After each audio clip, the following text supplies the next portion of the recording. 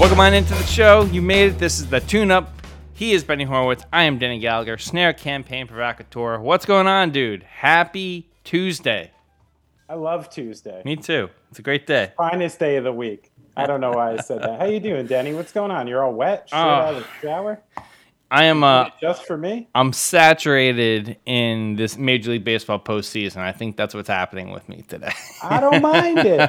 I got to tell you, I'm rooting for the Dodgers. Yeah. And I'm doing it for a couple reasons. I'm not anti-Rays. I hear all these Yankees fans being like, fuck the Rays. Yeah. I got to be honest. The Rays, to me, are like the stepchild that my family adopted when I was already in my 20s. You know, I don't have like an emotional response to the Rays. Yeah. And I actually kind of root for the cellar dwellers of the AL East. Like if Baltimore, Toronto, or the Rays are involved, I kind of pull for them because you watch those teams so much, you start to grow an affinity for some of the players, you know? So I don't hate the Rays, but I really like Clayton Kershaw. Yeah, I feel for him. He's such a good guy. I feel for him. He once requested to be on a Gaslight Anthem guest list for Coachella. We obliged, and he was a no-show. We think he was a no-show. And then never heard again. So, but apparently at some point in my life, Clayton Kershaw knew who my band was, I think. Was this before he started blowing postseason games or after? I would say before. So dude, the universe works in mysterious ways.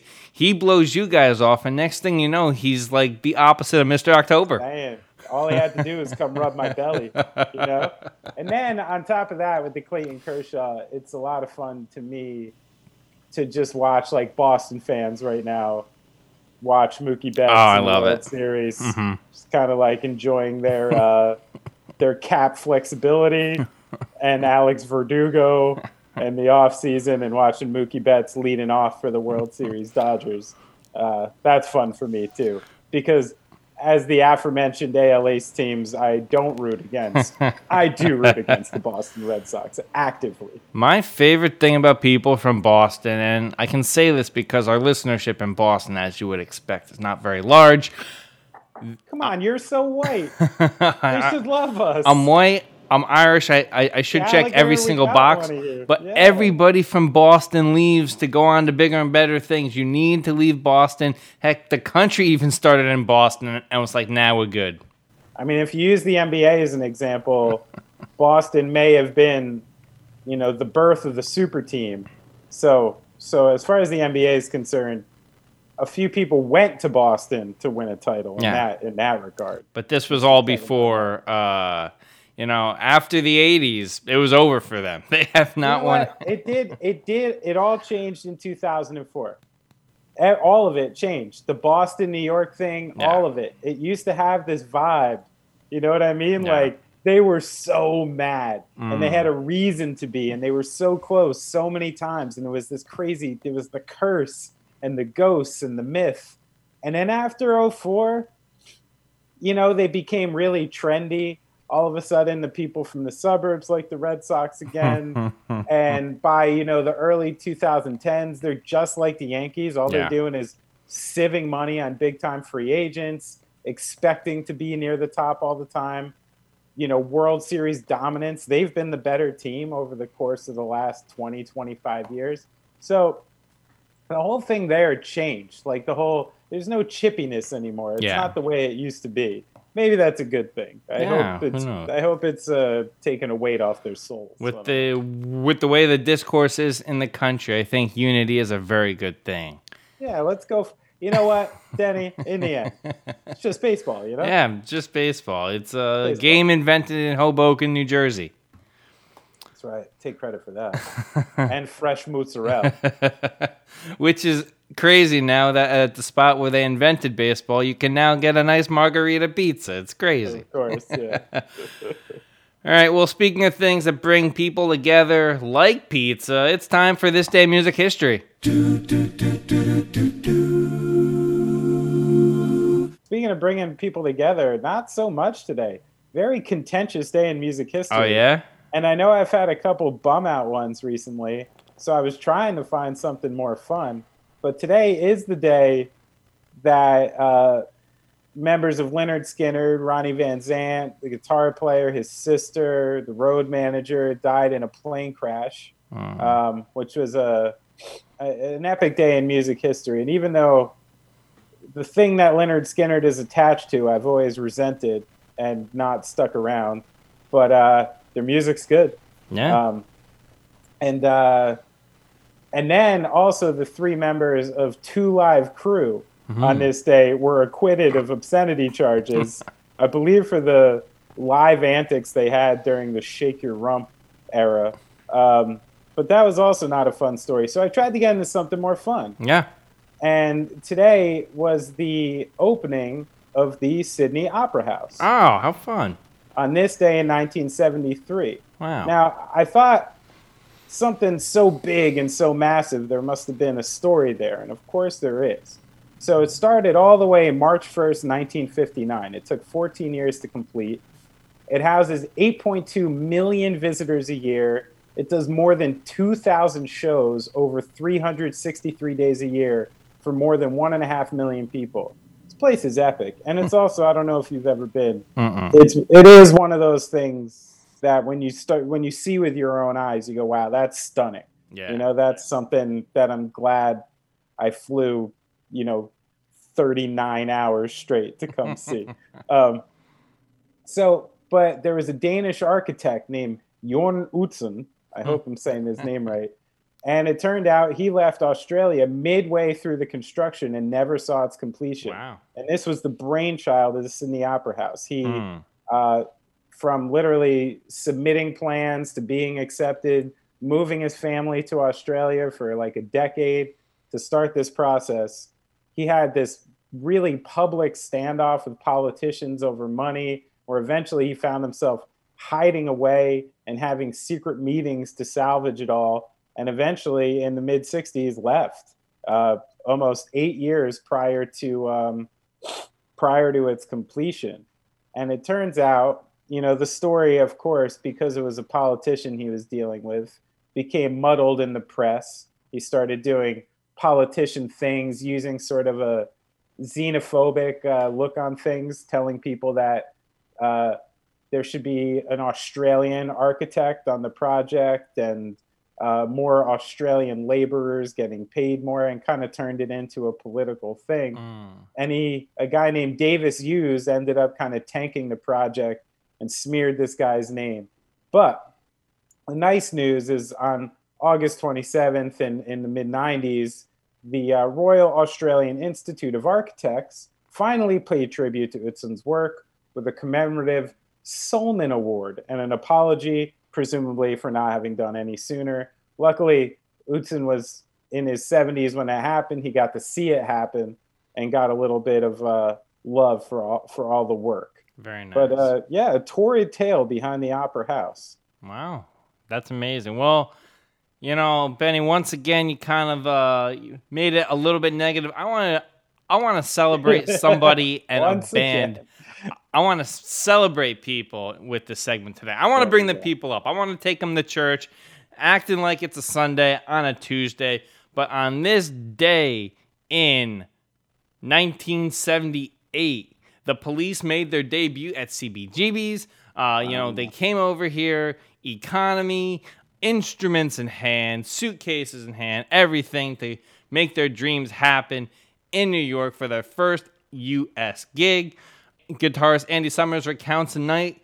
He says, no one there knew who we were or had ever heard of us. We had to prove our worth, and knowing this makes us even more determined to blow the audience away. They did. Then they did another set that night at 2:30 in the morning, and the rest, as you can say, is history. So how about that? But I kind of wanted to turn this on you. What was the gig early on for you guys where you were like, we have to show up, prove it, and then not say it changed everything, but there was a noticeable difference after? Well, I think those two things were separate for me, because I honestly had that kind of prove it mentality from show one until now, until my 40s. You know what I mean? Yeah. Like, if I don't have that feeling, that kind of means like the thing I'm doing is lacking steam, or I'm having a personal reckoning where I have to come to terms with something. But I think if you show up in front of a crowd of people that have never seen you before, and you love your music, and you think well about your own situation, and you have confidence about what you're doing, you want to just kill people with it. And I definitely had that instinct early on. If there was 5 people in a room who looked bored, I mean, I was making eye contact and doing everything I could to just get them engaged with it, you know? Yeah. So that's kind of my MO, and it has been from day one. I think a lot of great bands have that, especially a lot of great bands need to start by opening. Yeah. And, you know, you can sort of tell this delineation between certain bands when they're in that context, because some bands are happy opening because it's easy. You know what I mean? You can kind of coast. You can play 30 minutes. You can keep people warm. They're not really there to see you anyway. You did your job. You get paid. And then you see people get in kind of this opening routine where they're the opening band because that's how they present themselves. And anytime, especially in a Gaslight scenario, we were put in that sort of situation, our mentality was to fucking make the show as hard as possible for the bands playing after us. No, exactly. Be like, yo, you like, all right, you want to take us out? Like, you better fucking bring it, because we're going to bring it. And just raising the whole show and raising the whole level of it all, you know?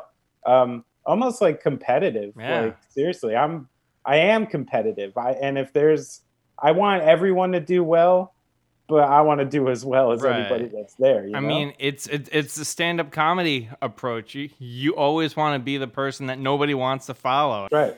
And then to answer the second part of your question, yeah, there are some shows in my head that were like turnaround moments where you could tell something different was happening. I remember the first time we drove down and played the Fest in Gainesville.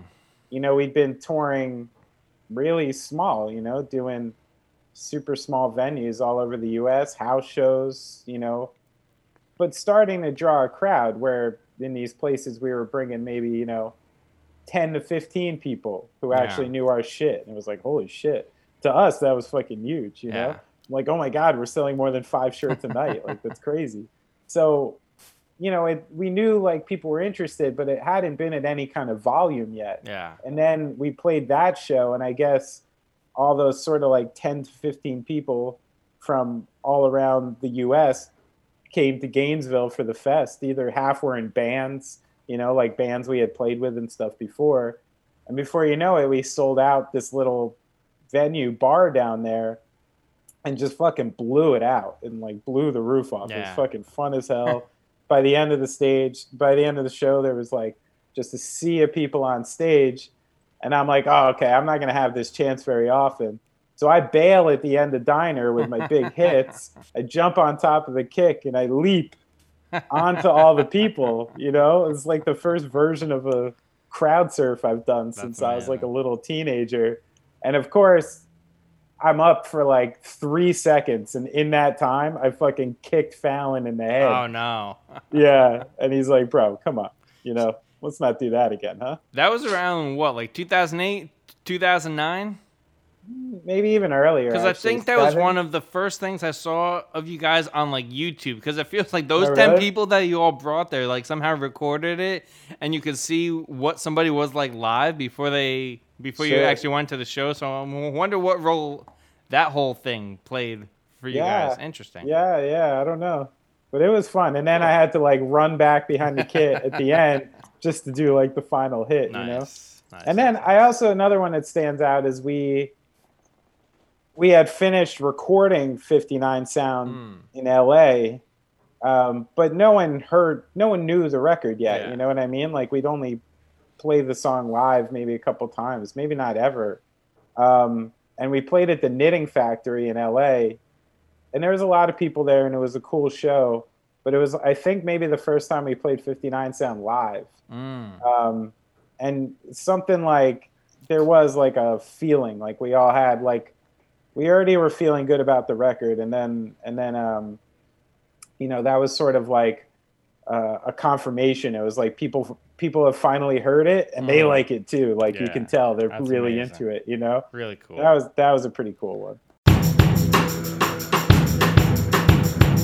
All right, Benny. For the last couple of weeks, we've been talking about the newest band across our radar, and that's Guardrail from Chicago. Their new EP, Yikes, is out now on Open Your Ears Records. They've got catchy melodies and witty hooks. Guardrail brings their own style of diet punk right to your stereo. They're not quite Bad Religion, but they're also not Sum 41. Here's a clip of their new single, Till We're Dead. We're missing something, yeah. We're missing something, yeah. We're next to nothing, yeah. Broken and rusted, yeah. We're missing. And I've been playing that one on my fall playlist, whether you're going to a cidery, pumpkin picking. It is the perfect song for that long drive. If you like what you hear, you can go on over to OYERecs.com. That's OYERECS.com to pick up your copy. Guardrail, get the vinyl. Support hard copy music. Let's get this. Guardrail, Yikes, out today on Open Your Ears Records. Go grab it. Benny, this past week, the city of Atlanta experienced yet another sports setback as the Braves blew a lead in the ALCS. The NLCS. The Dodgers going through. They came back to win. This after a decade where we've seen, the Falcons blow the Super Bowl lead and then tailspin into whatever they've become.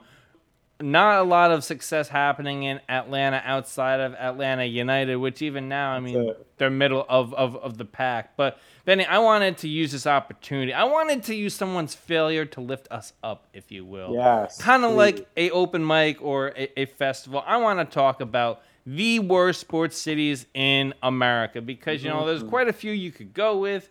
You could go with Atlanta, given, if you go by the main four sports category. All right, but what are we talking criteria here? Are we talking just wins, losses, and titles? Okay. Or are we talking about the level of crowd and stadium and experience? Or is it the all-encompassing? You can take the crowd element to it, but I was going off of on-field success, kind of what the region overall represents. The region... Let's leave it there, because I'll just make Philly the worst sports town. Okay, perfect. But, so I had 3 cities I was considering. I'll kind of lead off here. I was considering Sacramento, I was considering Buffalo, and the city that I ended up closing in on was Cincinnati. Now, I didn't go with Buffalo because right now, I know that the football team lost on Monday night, but the Bills are 4-2. Things are looking promising. I think Sacramento's off the board, right? Yeah. They have one team. It's like they're lucky to even have that team. And that team has been pretty good at times. And they're going to have a Major League Soccer team in 2 years. No titles, but it's a small city with a professional basketball team that, no offense to Sacramento, they're kind of lucky to have. And so a city like that, I don't think has been suffering. You know what I mean? They're not close and they've been suffering or have, 365 days a year of suffering like a city with 3 or 4 major sports. Now, I was... one that I thought of real quick was Houston, but, they've had the success with the Astros, so that kind of neglects all of the Rockets and Texans suffering. But the city that I closed in on was Cincinnati because, the 1990s were great for this city, but the early part, they had the Reds win in 1990. The Bengals have not won an NFL playoff game since 1991. The only kind of, in the last 10 years, a real positive thing that they had was Xavier basketball, but Chris Mack has since left the Xavier program for Louisville, moved Xavier all the way up to the Big East, so now they're kind of making a little bit more money. But the pride and joy outside of my good friend and Miami Heat reporter Jason Jackson out of Cincinnati, Ohio, you'd be surprised the NBA broadcasting talent out of Cincinnati, but they aren't athletes. But the pride and joy of Cincinnati, Ohio, Ballon d'Or runner-up Rose Lavelle on the women's side for soccer. But that's about as great as you get when it comes to Cincinnati. So Cincinnati, not a whole lot of success. They do have Joe Burrow now, so we'll see how that goes. But overall, if you look at the last 30 to 40 years of Cincinnati after the Big Red Machine, not much to like. All right, I think I do agree that Cincinnati is a melancholy sports town. Yeah. But because of those 90s runs with the Reds, they don't have quite the barren years that some of these other cities that's a whole have. generation. You know, like I think you could easily put Buffalo up there, especially because of the heartbreak they suffered, like how close they came. I mean, they had one of the best teams in NFL history. Yeah. You know, you don't make it to 4 Super Bowls by accident. And losing all of them and having your gut ripped out, especially, you know, Kick Heard Around the World and Scott Norwood. Sabres haven't done much. And it's like a hardcore fan base up there. Like, those are like diehard fucking fans. So I think Buffalo's a tough town to reconcile with right now. I'd also like to add a couple others into the mix that we should talk about, okay? Minneapolis?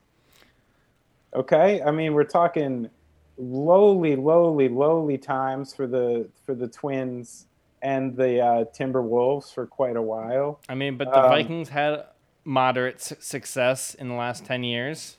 Moderate. Yeah. What about Cleveland, Ohio, right next to Cincinnati? What's going on over there? Indians went to the World Series. You know. Oh, we got a couple Cavs World Series. Yeah. Cavs title. Yeah, Cavs takes them out. Yeah. Okay, what about Washington, D.C.? Nats title. One Nats title. And the Capitals won a Stanley Cup. What about Phoenix?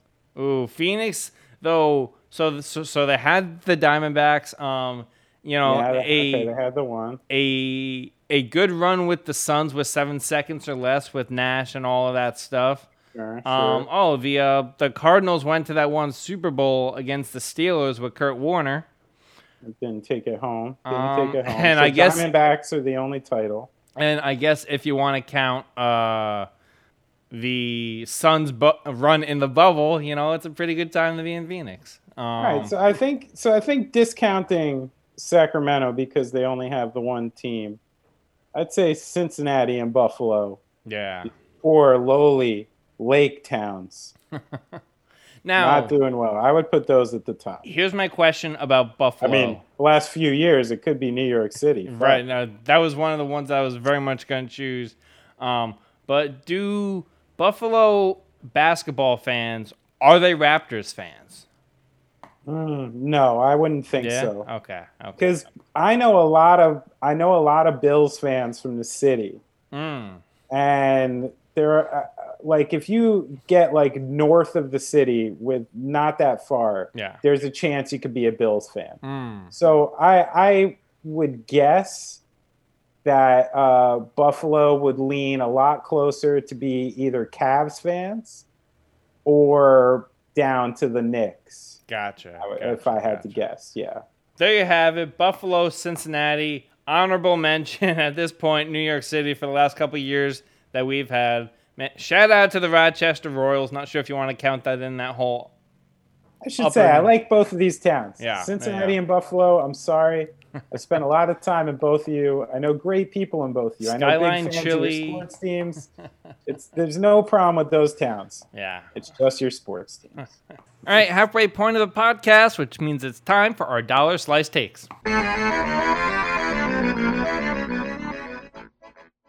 It seems like people are really good at recycling stuff, right? If my recycling even goes to the recycling plant. I don't know. That's another podcast we could do. Does it? I think Does so. it work? I hope so. I think so. Anyway, you know, I see this naturally occurring product coming every year, falls to the ground, leaves, and then regrows. Leaves. You know, why don't we make anything out of leaves? I got to assume that science hasn't invested enough time and money into making leaf products. This naturally occurring thing out in the wild that just falls to the ground. It's got to have some kind of natural paper elements to it. I mean, if you can make paper out of trees, why can't you make leaf paper? And you'd have boundless amounts. I mean, literally, people spend weeks and months of their lives collecting these just to get them off their lawn. What if you could market your own leaves and sell them, to the paper companies? So I think we should divest a little less money into like F-350s or whatever, and divest a little more money into how to make leaves a manageable product.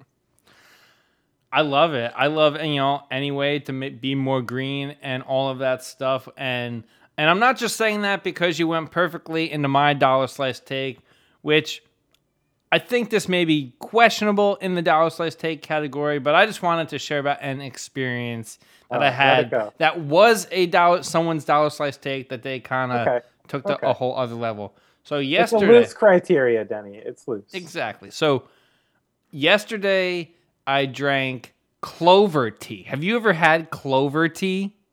Not sure. I've had clover cigarettes. So essentially it was hibiscus and clover tea, which is a crazy idea to just be like in your yard or walking down the street and see like a clover and be like, I'm going to ground this up and put this in. All right, well, help me out first off. Yeah. Well, what the fuck does a clover look like in the wild? What am I looking at here? Is it grass? Oh, like a 4-leaf clover? Oh, like a 4-leaf clover. Yeah. Okay, this makes more sense. Man, you're so Irish. Which I don't know if this is a hate crime. 4-leaf clover tea. You're turning green soon. I can only hope. But yeah, no, I think that this is a good idea. I think we need clover teas. I think we need clover alcohols. I don't know if you can grind up a clover and make it into tequila or like ferment it into some sort of whiskey. Sure. The sky's the limit with the clover beverage industry. I like where both of our heads are at. Both of our heads are about repurposing people's yards. Which, listen, people spend a lot of time on this shit, Like, oh man, I think this is good. I'm like low key preparing to have like a yard and just be like a crazy old man in like his like basement that just out here brewing clovers for sale. Fresh clovers. You can make tea. You're calling kids off the sidewalk on their. Hey, you, Junior. You know that you could do fun things with clovers? You ever smoke it? You ever smoke a clover? I actually, at one point, I did with a friend of mine. We would take any kind of piece of paper we would find, like a receipt or anything, and literally fill it with like lawn grass and pretend we were smoking a cigarette and try to smoke it. It happened a couple times. That's fun. All right, second half of the podcast, and Benny, we don't really dive into politics here, but when it's necessary, when they come for our turf, when they come for our pontificating platform that we have over here, we start to get a little jealous. We get the dandruff on the back of our neck standing up, if that's even the expression.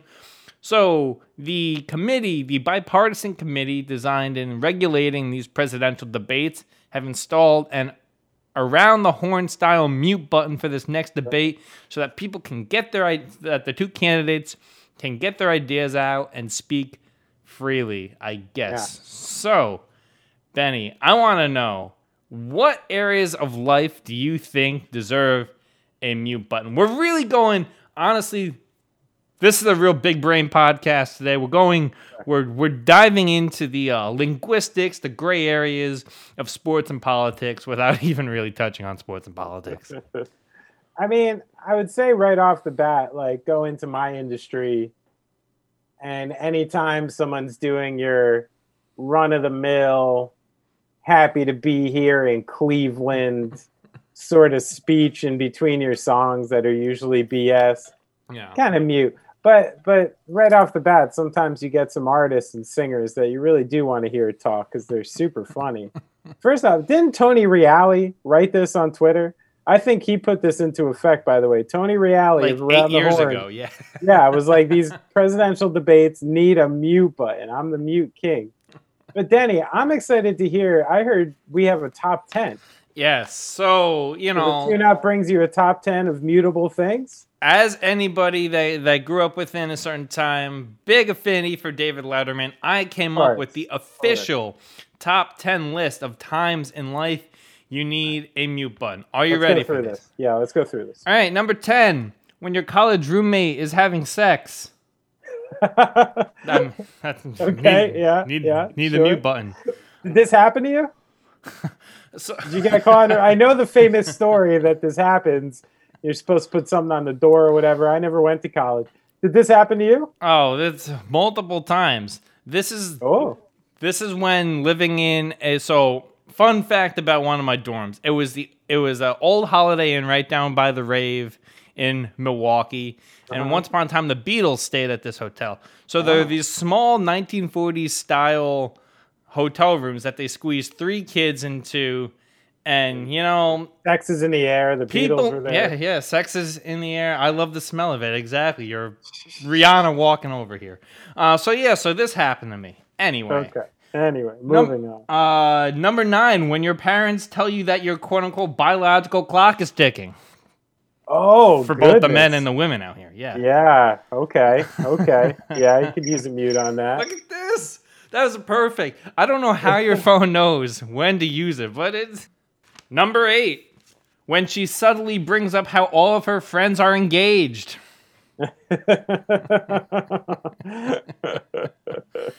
Number 7. Get the hint. Exactly. We got to listen to my Grandpa John. My Grandpa John, anytime I had a girlfriend, especially when I met my now wife, he was just like, what are you doing? You marry the thing. He's like, that's the next step. He didn't understand. He thought that another Philly was going to come in and steal the lady. It's like, once you find one, you got to lock it down, kid. All right, number 7, when he slips his ex into casual conversation daily. You're going to want the mute button there. Yeah, I would love a home stenographer for that, for sure. Number 6, when a college student tries to talk about politics. You know what? I'm going to disagree with that one. Okay. I am. Because college students talking about politics gives me life. Okay. You know what I mean? That's when things actually get done, when movements were made, when big turns in societies were needed. It's the piss and fire of young people that usually gets that going. So I'm going to listen to college kids talk about politics. I'd rather listen to a college kid than some old bastard. Oh, well, you'll ask and you shall receive a little later in the list. Number 5, the number 5 time you want a mute button in life, when he starts to tell you about the injury that ended his sports career on a first date. Yes, I like that one a lot. I've definitely met a lot of musicians out there in tour and stuff who kind of give you this idea that if they didn't play music, they could have gone and done something else like that. Or my old roommate who used to dress up like Moochie Norris and hit the courts in New Brunswick and tell me, yo, I could have been pro. Yeah, happens a lot. All right, number 4, Sean Hannity. Yeah. Number 3, when any sort of conversation about food or wine turns into a conversation about flavor profiles. Down. I'm down for that. Get out of here with that. Give me that Velveeta shells and cheese. Benny, you're going to appreciate number 2, when people ask about a certain New Jersey band getting back together. What are we talking about? The Smithereens? Bon Jovi, Richie Sambora. Trickster? Skid Row? I am wondering when Skid Row is going to get back together. And the number 1 time when you're going to want a mute button in life, when you're listening to a drummer and a radio personality talk about things that they have no idea about. Your top 10 list of times you need a mute button in life. Did you just tell the people to mute us? Don't mute me, motherfucker. You know what? Like, it's like Nas says, don't put me in your box if that shit eats tapes. You know? Come on. Come on, Danny. I'm an addict for sneakers, 20s of Buddha, and bitches with beepers. And it wouldn't be the tune-up if we didn't talk a little bit of basketball. We're getting into the fun part of the NBA season, the part where there's a lot of conjecture, the part where we create hills to eventually die on when the postseason comes around. But the coaching carousel is very much up in the air across the entire National Basketball Association. And we have some names to go with some jobs now. So this past week, Ty Lue, it hasn't officially been announced, but it is as good as done. I's and T's just being dotted for the Clippers job. And I like it, but I would have rather preferred Sam Cassell. Benny, your thoughts on Ty Lue to the Clippers? I think the thing we ran into here again is the championship issue, and there's just this ongoing theme that people who have championships or want to get championships need a former player or a coach who has done it and been there. And I think that's one of the big reasons Ty Lue is in that situation, is between his playing championships and his coaching championships. He's got a resume that holds a lot of weight with these guys. Apparently, he's also one of the better basketball technicians, X's and O's guys that there are. I think that team's going to be without Montrezl Harrell, is going to be with a point guard next season. So I think he's going to have a much more a chance to coach in a more standard way that he's accustomed to coaching, and a team that's ready to listen. So I actually like the fit. I think they needed a name. I think Ty Lue's a good one over there in the Clippers. Now there's a bunch of different other vacancies, and this kind of leads me to a big thing that I wanted to talk about. It's going to be interesting to see when some of these teams hire their coaches, because if I'm a team, right, and you're not sure when the next season's going to start, it's probably going to start without fans. The salary cap's already going to be down for next year. If you can keep it like a couple million in your pocket for at least till the season's going to start, like I think like a team like the Thunder, I think Sam Presti is very good with the budget down there. I don't think that they're going to hire a coach until maybe a month before the season, after your rosters are already constructed and stuff like that, because it's an unprecedented year and stuff like that. So I think that's a very interesting route.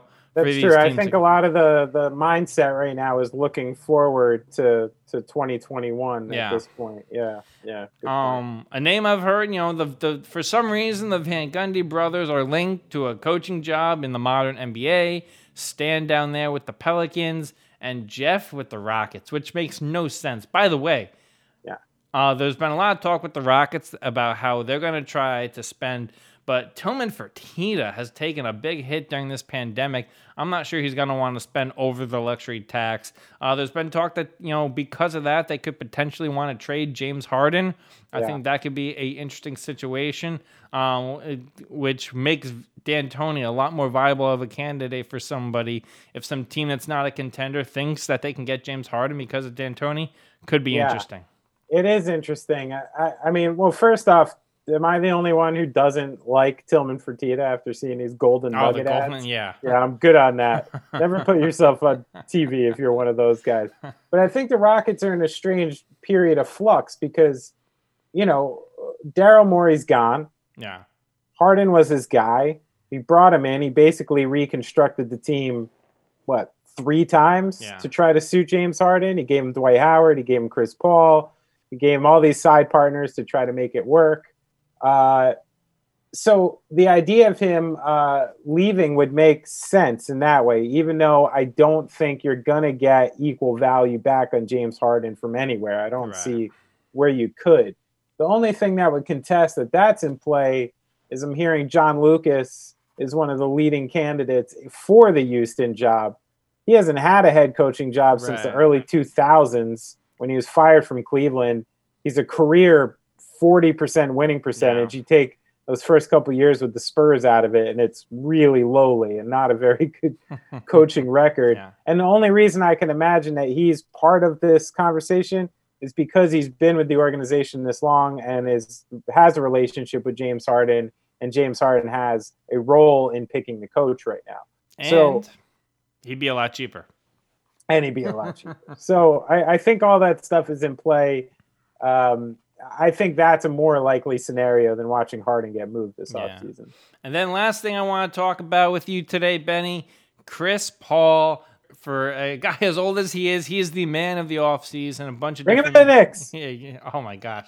Knicks. The Knicks should be involved in every single salary dump imaginable to try to rebuild this thing, because then you're going to have, in order to gamble, you got to have, bring the money to the table, chips on the table. The Knicks don't really have chips right now. So if they could get, I don't know, maybe like Whiteside from Portland, because I know that they're going to want to probably dump that salary since they're up against it. The Chris Paul deal as well. So just get a bunch of these overpaid guys. If you're not going to really be able to compete this year anyway, that seems like the best way to go. I mean, if there's anything the Knicks need, right, it's culture. Yeah. I know it's like an overstated term and all that, but like, if any team has had piss poor culture for the last 20 to 30 years, yeah. bad decision making, time and time and time again, it's the Knicks. Yeah. And if there's anything you're going to get, if you have Tom Thibodeau as a coach and you bring in Chris Paul as your point guard, you got culture. Yeah. You know what I mean? And you're going to at least be able to delineate in the youth who's going to be able to keep up with a pro level team, who's going to advance and who is not. And I think if you give that 1 year, you give that a shot. You have this contract that you can move. Chris Paul, I think they're going to sell high. They're going to get what they can for him. It's really about matching the salary on him and not really about bringing players back anyway. So I love Chris Paul to the Knicks. I hope it happens so bad. I really do. It's like exactly what I want to see in New York next year, especially with Brooklyn primed to take, a good playoff step.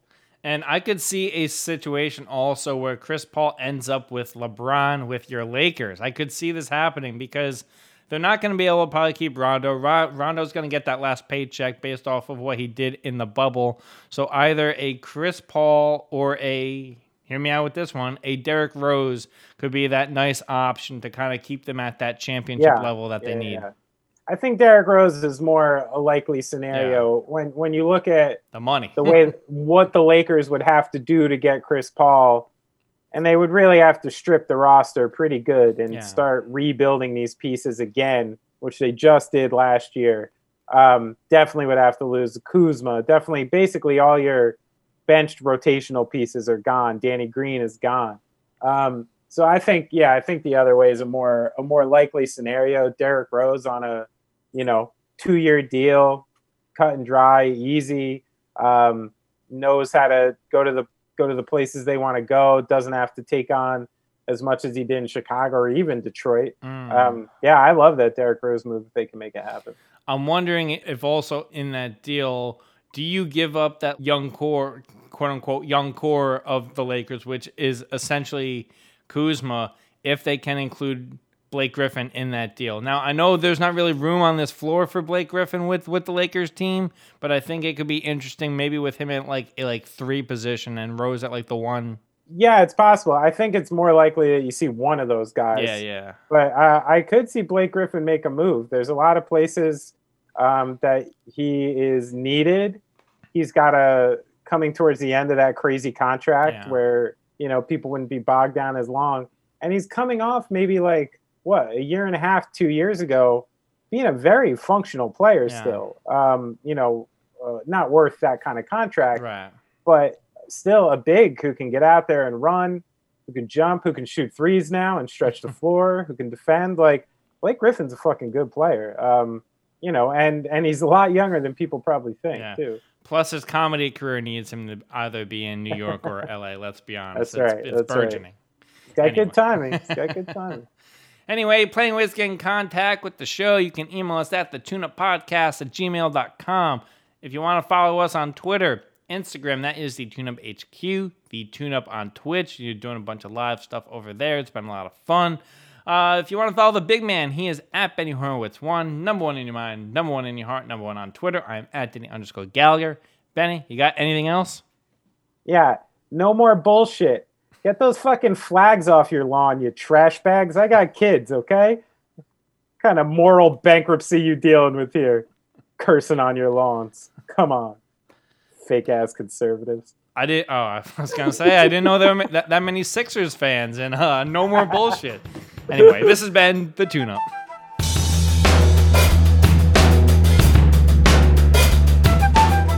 Thank you so much for checking out The Tune Up this week. If you want to support our show, support the people that support us. Let's hear one more time for the new Guardrail EP, Yikes, on Open Your Ears Records.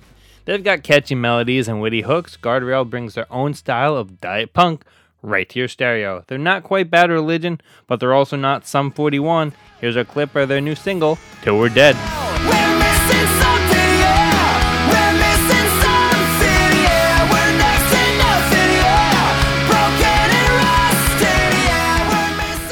and I've been playing that one on my fall playlist, whether you're going to a cidery, pumpkin picking. It is the perfect song for that long drive. If you like what you hear, you can go on over to OYERex.com. That's OYERECS.com to pick up your copy. Guardrail, get the vinyl. Support hard copy music. Let's get this. Guardrail, Yikes, out today on Open Your Ears Records. Go grab it!